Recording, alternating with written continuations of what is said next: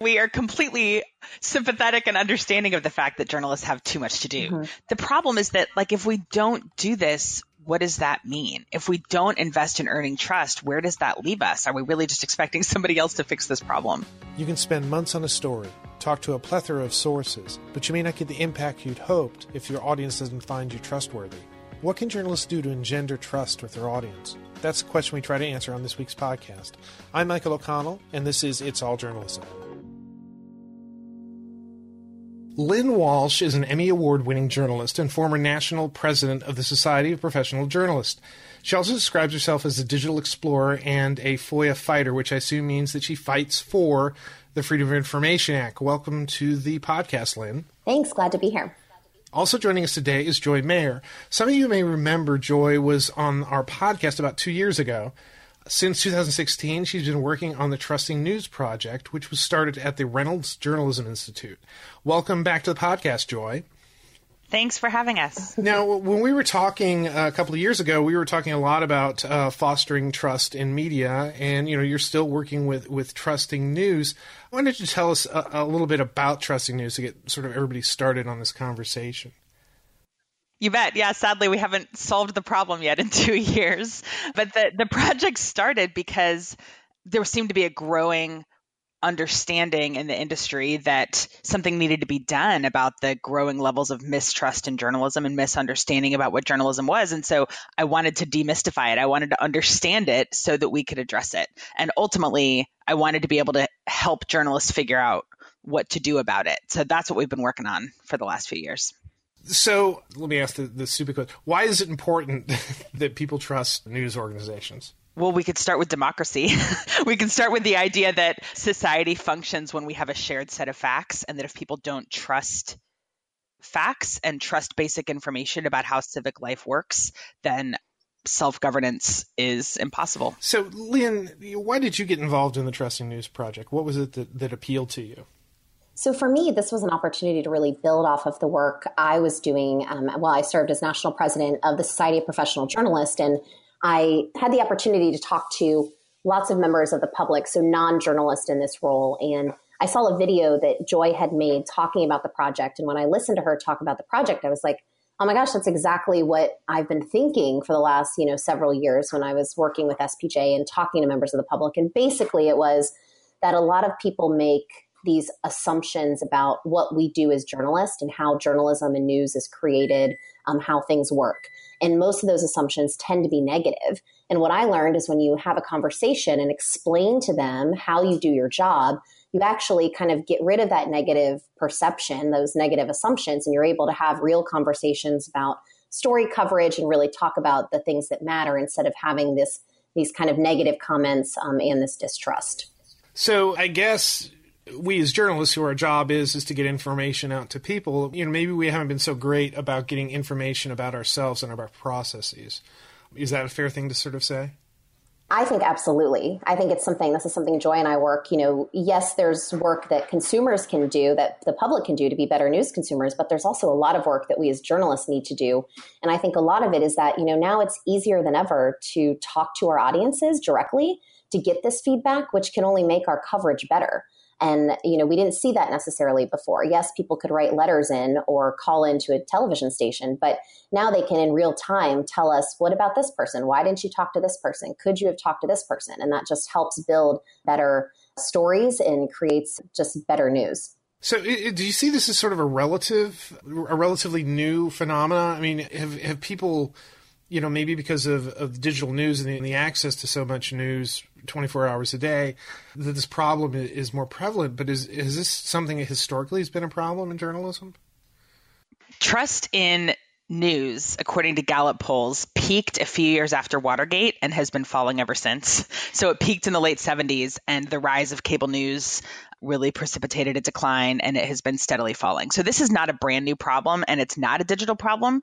The decline has been faster. And certainly now that there's a public campaign waging war against facts and journalism, we're in worse shape than we used to be. But really, it's about a very crowded media landscape. It's about a whole bunch of different things being done in the name of journalism, not all of which are trustworthy. And it's about helping consumers navigate an information landscape that is increasingly more and more complicated. Okay. So, I mean, what are some of the mistakes, the things that newsrooms and journalists have been doing that maybe sort of working against fostering this trust in their audience? That's a good question. No, I mean, we can't be all good. We can't be all good. Or is it just bad actors and good actors?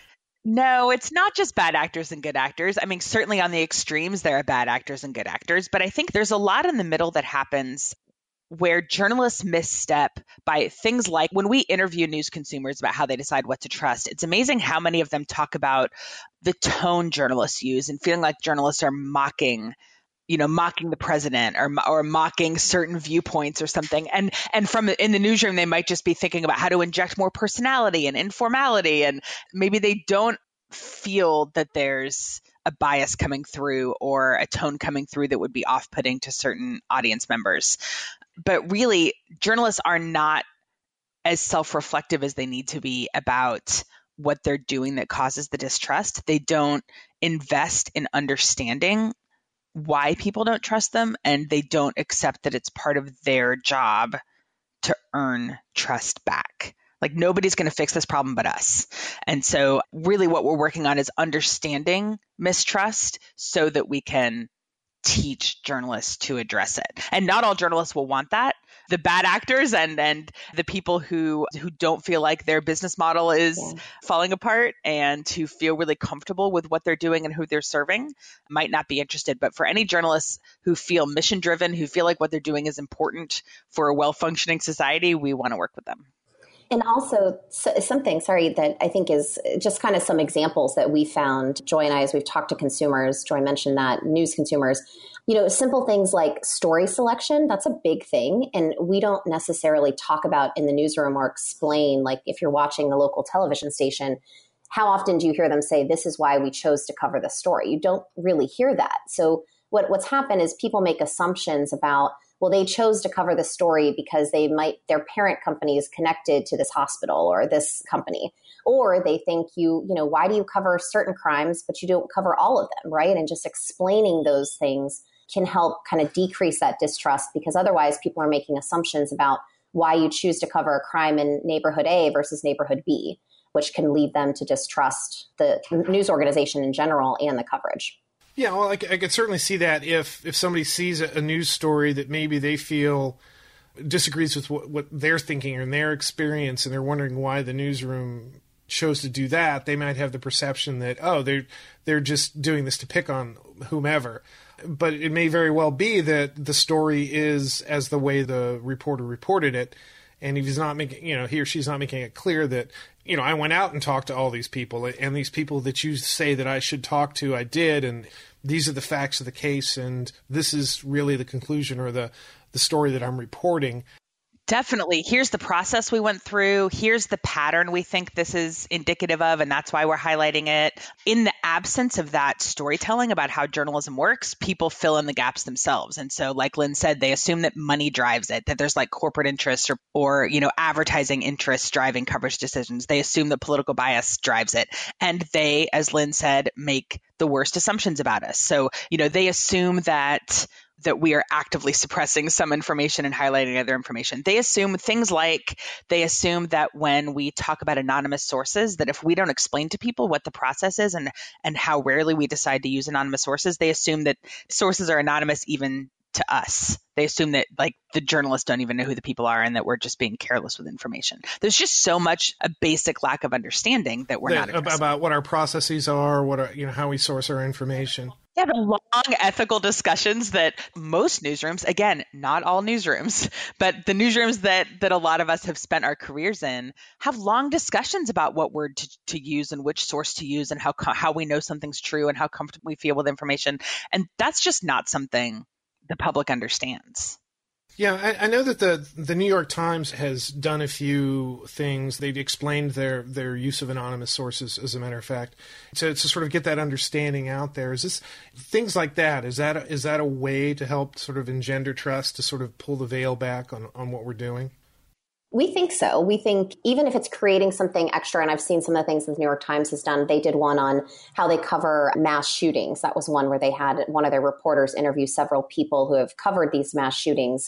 And that's a totally separate story, right? That they created as part of explaining their process and things they think about, questions they ask, how they go about finding people to talk to, why they sometimes won't talk to certain people if it's been such a traumatic experience. So yeah, we have encouraged with this project our news partners to do some of that.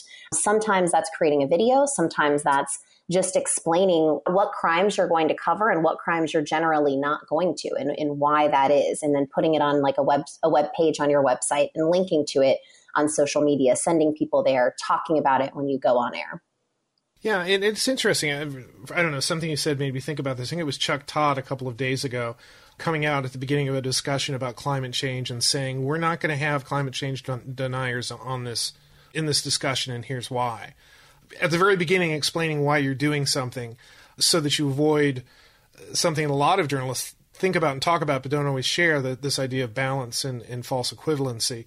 You know, just putting that sort of thinking out there, and it is, I think, is incredibly valuable to the discussion of trust in news. Yeah, absolutely. And I think that, part of that means anticipating ahead of time what criticism and pushback and questions you might get. So obviously Chuck Todd knows at this point that people will write in or call in or comment and say, how can you leave out this perspective? And all the accusations that come with that. And so if you know that that's going to happen, why not address it head on? Why not write something that you include in the story or say on air or mention in a social post that kind of heads it off at the pass? And when the newsroom partners that we've worked with have seen this happen over and over, that the conversation around the journalism is different and is more thoughtful and is just less negative when motivation and process are explained as part of the work. So we sort of talked around, or you've talked around a little bit about what Trusting News has been doing, talking to consumers, talking to newsrooms. So, tell me about the project. What is it? How does it work? How are you communicating with your partners, communicating with the public? So there have been a couple different ways that this has happened, that we've communicated with news partners. Before I joined, Joy was working with several people, and they were working directly with newsrooms around the country, specifically using social media platforms, so their social accounts. Then when I was joining the project about a little over a year, maybe close to a year and a half ago now, we worked with another set of news partners, but this time they were newspapers, they were radio stations, local television stations, and they could implement the strategies. So the strategies of trying to engage with their audience, trying to be more transparent and talk about how they're covering things on air, on TV, on their websites, on social media. And Joy and I would work with them to kind of coach them through how to best maybe add language to things and how to best respond to people who maybe had negative questions or negative comments about it. So that's how we've been working with newsrooms directly. We then are taking what we've learned from those newsroom partners and sharing them more widely with the public. And that will be on our website here at the beginning of the year, so that all journalists can see that. So then there's another research component that's going along with that too. And Joy can talk a little bit more about that. Yep, we are working with the Center for Media Engagement at the University of Texas to take some of the work our newsrooms are doing and test it in a more controlled environment so that we can say with some more certainty, people really do just respond differently when journalists take the time to explain these things about their work. We're partnering with academic researchers when we can so that we can just get a little bit more concrete evidence. There's a lot that we feel works and that our newsroom partners say, man, I just know that people responded to this differently or that this went better. And journalists understandably are excited for evidence. Did more people click through to this? Did the comment sections change because of this? Did people subscribe because of this? So metrics are tricky in this situation because there's so many moving pieces, but we're always on the hunt for things that can point to signs of success. So are these sort of experiments that you're talking about? Yeah. So we typically recruit newsrooms to help us test certain things. And then the newsrooms sign up for a period of time to say, yes, for these several months, we will try these things and kind of log what we try and how it works and check in with us regularly and that sort of thing. So we really couldn't do any of this without the newsrooms willing to help us. Can you give me any examples of these experiments and results that you've seen? the one that kind of plays off of something we were talking about anticipating your audience. So one of our television stations based in Ohio, WCPO, they had been doing this big investigation. They were spending months on it related to the police department and law enforcement agencies. And they knew, because they pay attention to their audience, that in the past, when they've come out with stories like this, they sometimes get negative feedback from their audience. Why are you picking on law enforcement? They're trying to do something good. Why are you spending all this time?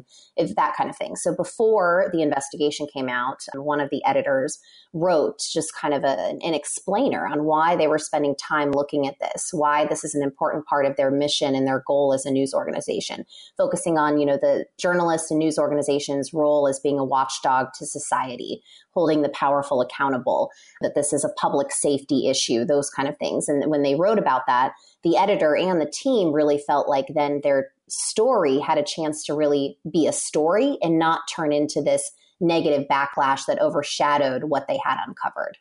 Was the TV station able to implement what they learned, or how did they relate that to you?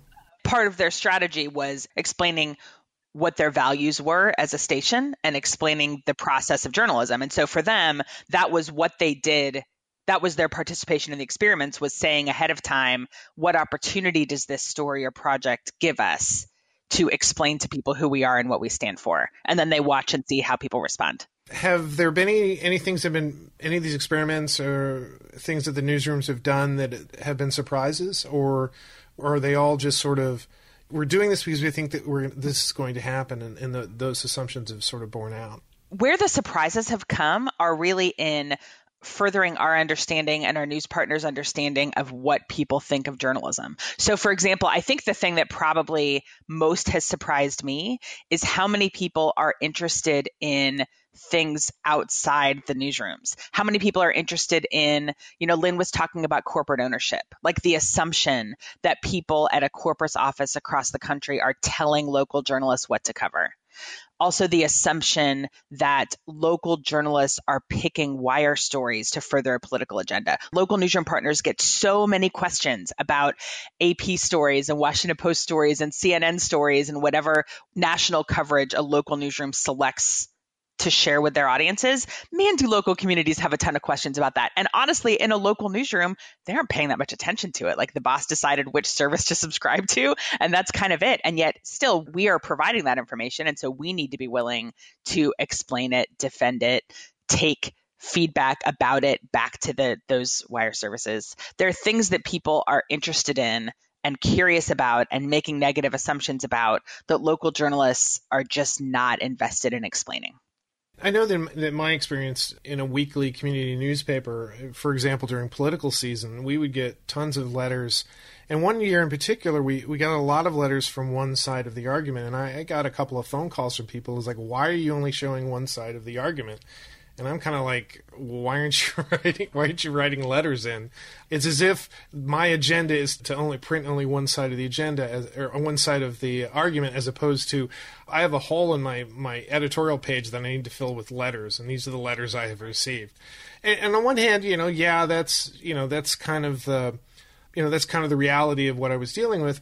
The other side of the argument is, what can I do to foster debate? What can I do to bring in other people, to encourage people to help me fill out that section, and not just to, this is all I've received, to look for other opportunities. That's a really fantastic example, because it shows how journalists, honestly, I'm sure, like most people in most industries, are very focused on whatever they have on their plate that day and whatever task they need to accomplish. So a lot of journalists sort of passively receive information and make decisions based on that, fill the hole on an opinion page based on that. But from a community member perspective, from a reader or viewer perspective, you are making editorial and agenda setting decisions, and you need to be willing to defend them and stand behind them.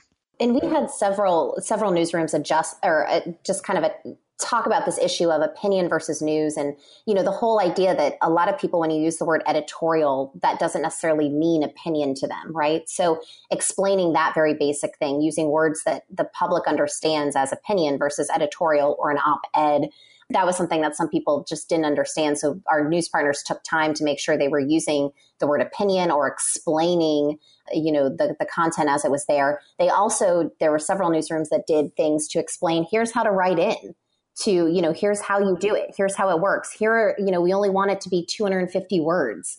Here's how to submit it. We may sometimes edit it, talking about those things to kind of shorten it. So those are things that are really helpful to then, because you think, well, okay, my contact information's out there. They know how to get a hold of me, but just asking people to submit and explaining to them how one more time makes it a lot easier for the public. Do you think this is really kind of part of the larger discussion on promoting news literacy? That, that's something we've talked about on the podcast a lot.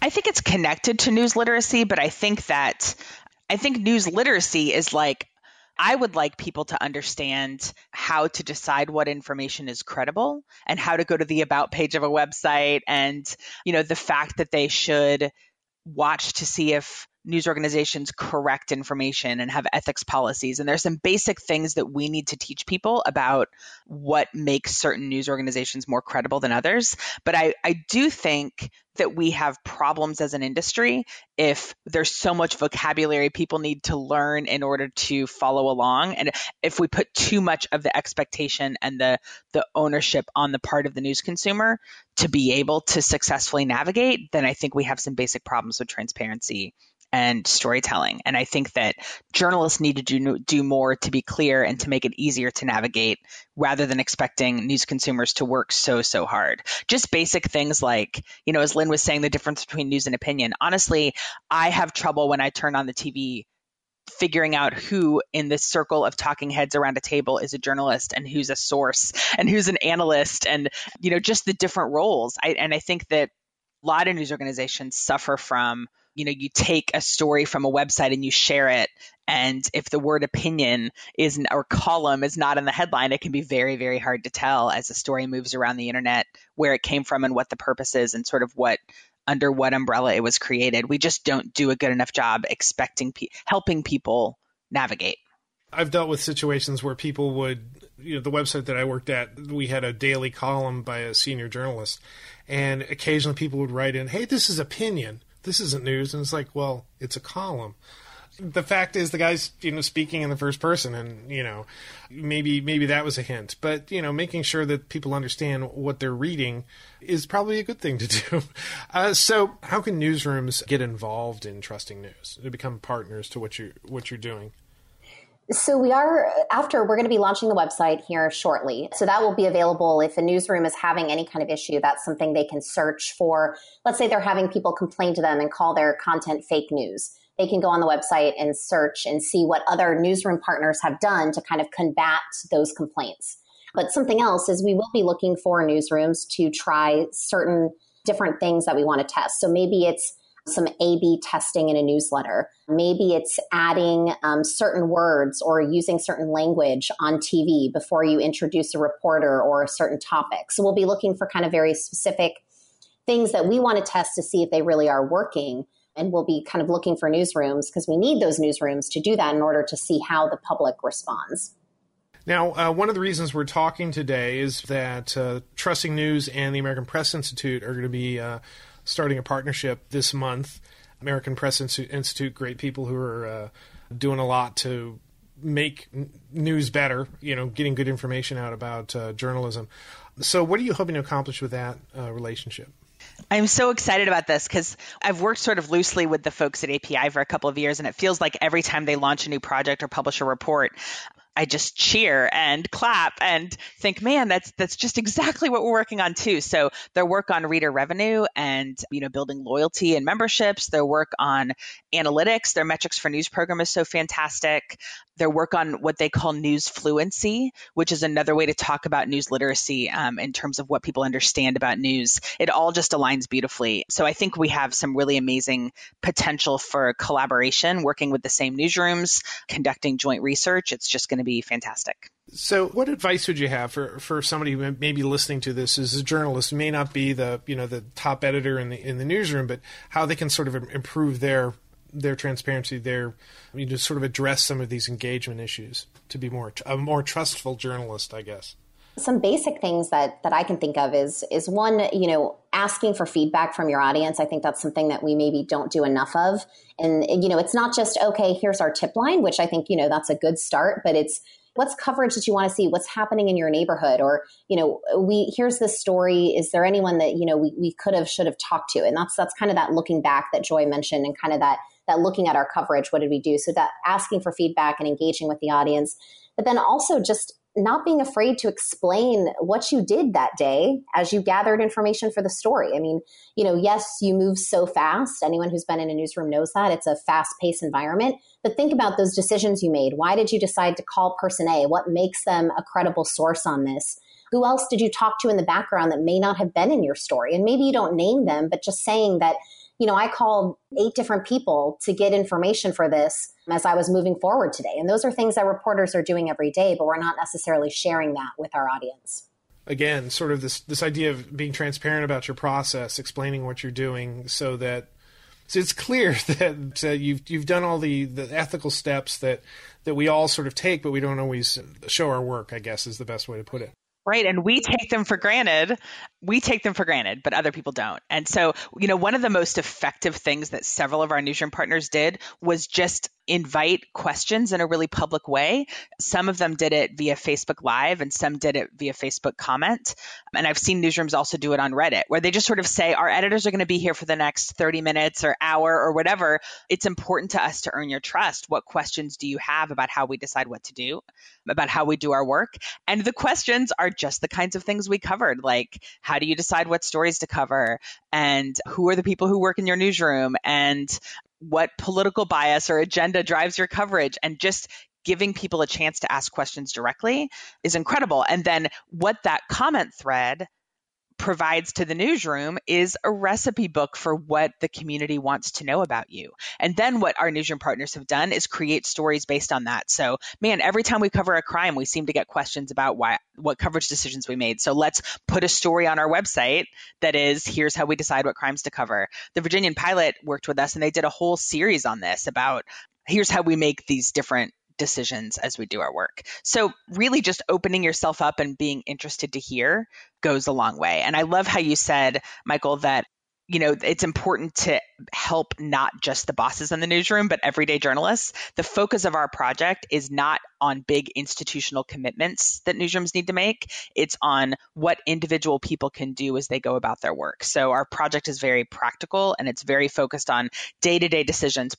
Include this language in your social post, add a box with your story that explains this, be willing to answer questions, and here's what you do with what you hear. Yeah, and maybe even spending, if you have the time, if you're at a site where you're covering an event or something, making yourself available. I know that when I've been out in the field and covering things, that sometimes you get sort of caught up in, I need to get the news, I need to get the story, I need to file everything. You don't build into your process the opportunity for, this sort of transparency that we're talking about, this interaction with your audience. I think there are some really good journalists who are able to use social media to build a rapport with their readership and sort of answer questions about why a particular story why they covered a particular way, looking for opportunities like that. And then, being able to step back and be critical about your work. We all have reached out to sources and gotten 0 calls back. And, how do we represent that in a story? Not acknowledging the fact that somebody decided that they didn't want to, give you a comment. I mean, it's important for you to have that information there to give your reader some context. So just as if we don't have so many other things to think about, just more things to us to think about to make our jobs that much more complicated. But the benefits that you get from putting this extra work are huge. They make people will trust you more. Yeah, I mean, Lynn and I have spent our careers in newsrooms, so we are completely sympathetic and understanding of the fact that journalists have too much to do. It's just the problem is that, if we don't do this, what does that mean? If we don't invest in earning trust, where does that leave us? Are we really just expecting somebody else to fix this problem? So One other thing I want to mention is that we, thanks to a grant from the Democracy Fund, we're able to launch a coaching service this month where journalists can sign up to get one-on-one help, because every newsroom, every story, every community is different, and you can actually get a free phone call with a trusting news person to talk through what you're doing. So if you go to trustingnews.org, we'll have more information about how to do that, and also the contact information for Lynn and myself in case folks want to hear more. I know you talked a bit about, what you're doing with API and the launch of the website. What else can we look forward to from Trusting News in 2019? I like asking questions like that because we're right at the beginning of a new year. The coaching program, I think, is going to be a big thing that both Joy and I are excited about. And, it's just going to launch, what exactly it looks like, where it's going to depend on, who reaches out and is interested in taking us up on the offers of the help. I mean, we really, as Joy was mentioning, this is something that we think is something that needs to be built into the process of journalism. This isn't something that just is, okay, you can add this language every time and it's boilerplate. This is something that we're asking journalists to sort of rethink a little bit of their daily process when they tell a story. Like you said, making time when you're on the scene, right? To maybe talk to a couple people, not just about that story, but just have a conversation with them, maybe talk to them about journalism. So we're hoping that the coaching program, we can really spend some quality one-on-one time with newsrooms, but also journalists to help them get these trusting news principles built into their reporting on a daily basis. Lynn, Joy, this has been a great conversation. Thank you for coming in. And if people haven't thanked you, thank you for doing this work. This is important work. Thank you so much. Thanks for having us. Thanks for listening to this week's episode of It's All Journalism. Before I wrap up, I wanted to thank the American Press Institute again for helping us to set up this interview with Joy Mayer and Lynn Walsh. If you're not familiar with API, visit their website, americanpressinstitute.org. You'll find a whole bunch of research and tips about making journalism better. Be sure to sign up for their daily email newsletter. I subscribe to it, and that's where you get a lot of the great ideas that we have for topics to discuss on the podcast. It's 2019, and why don't you make it a New Year's resolution to sign up for the It's All Journalism newsletter? You get all the latest info about our podcast, including episode notes and news about live events and upcoming interviews. Go to itsalljournalism.com to subscribe. It takes a lot of people to produce an episode of It's All Journalism. Nicole Grisco produced this episode. Amber Healy wrote our web content. Nick Dupre wrote our theme music. Amelia Brust helped with our booking. Nicholas Hunter provided a web assist, and I'm your host, Michael O'Connell. It's All Journalism is produced in partnership with the Association of Alternative News Media. Thanks for listening.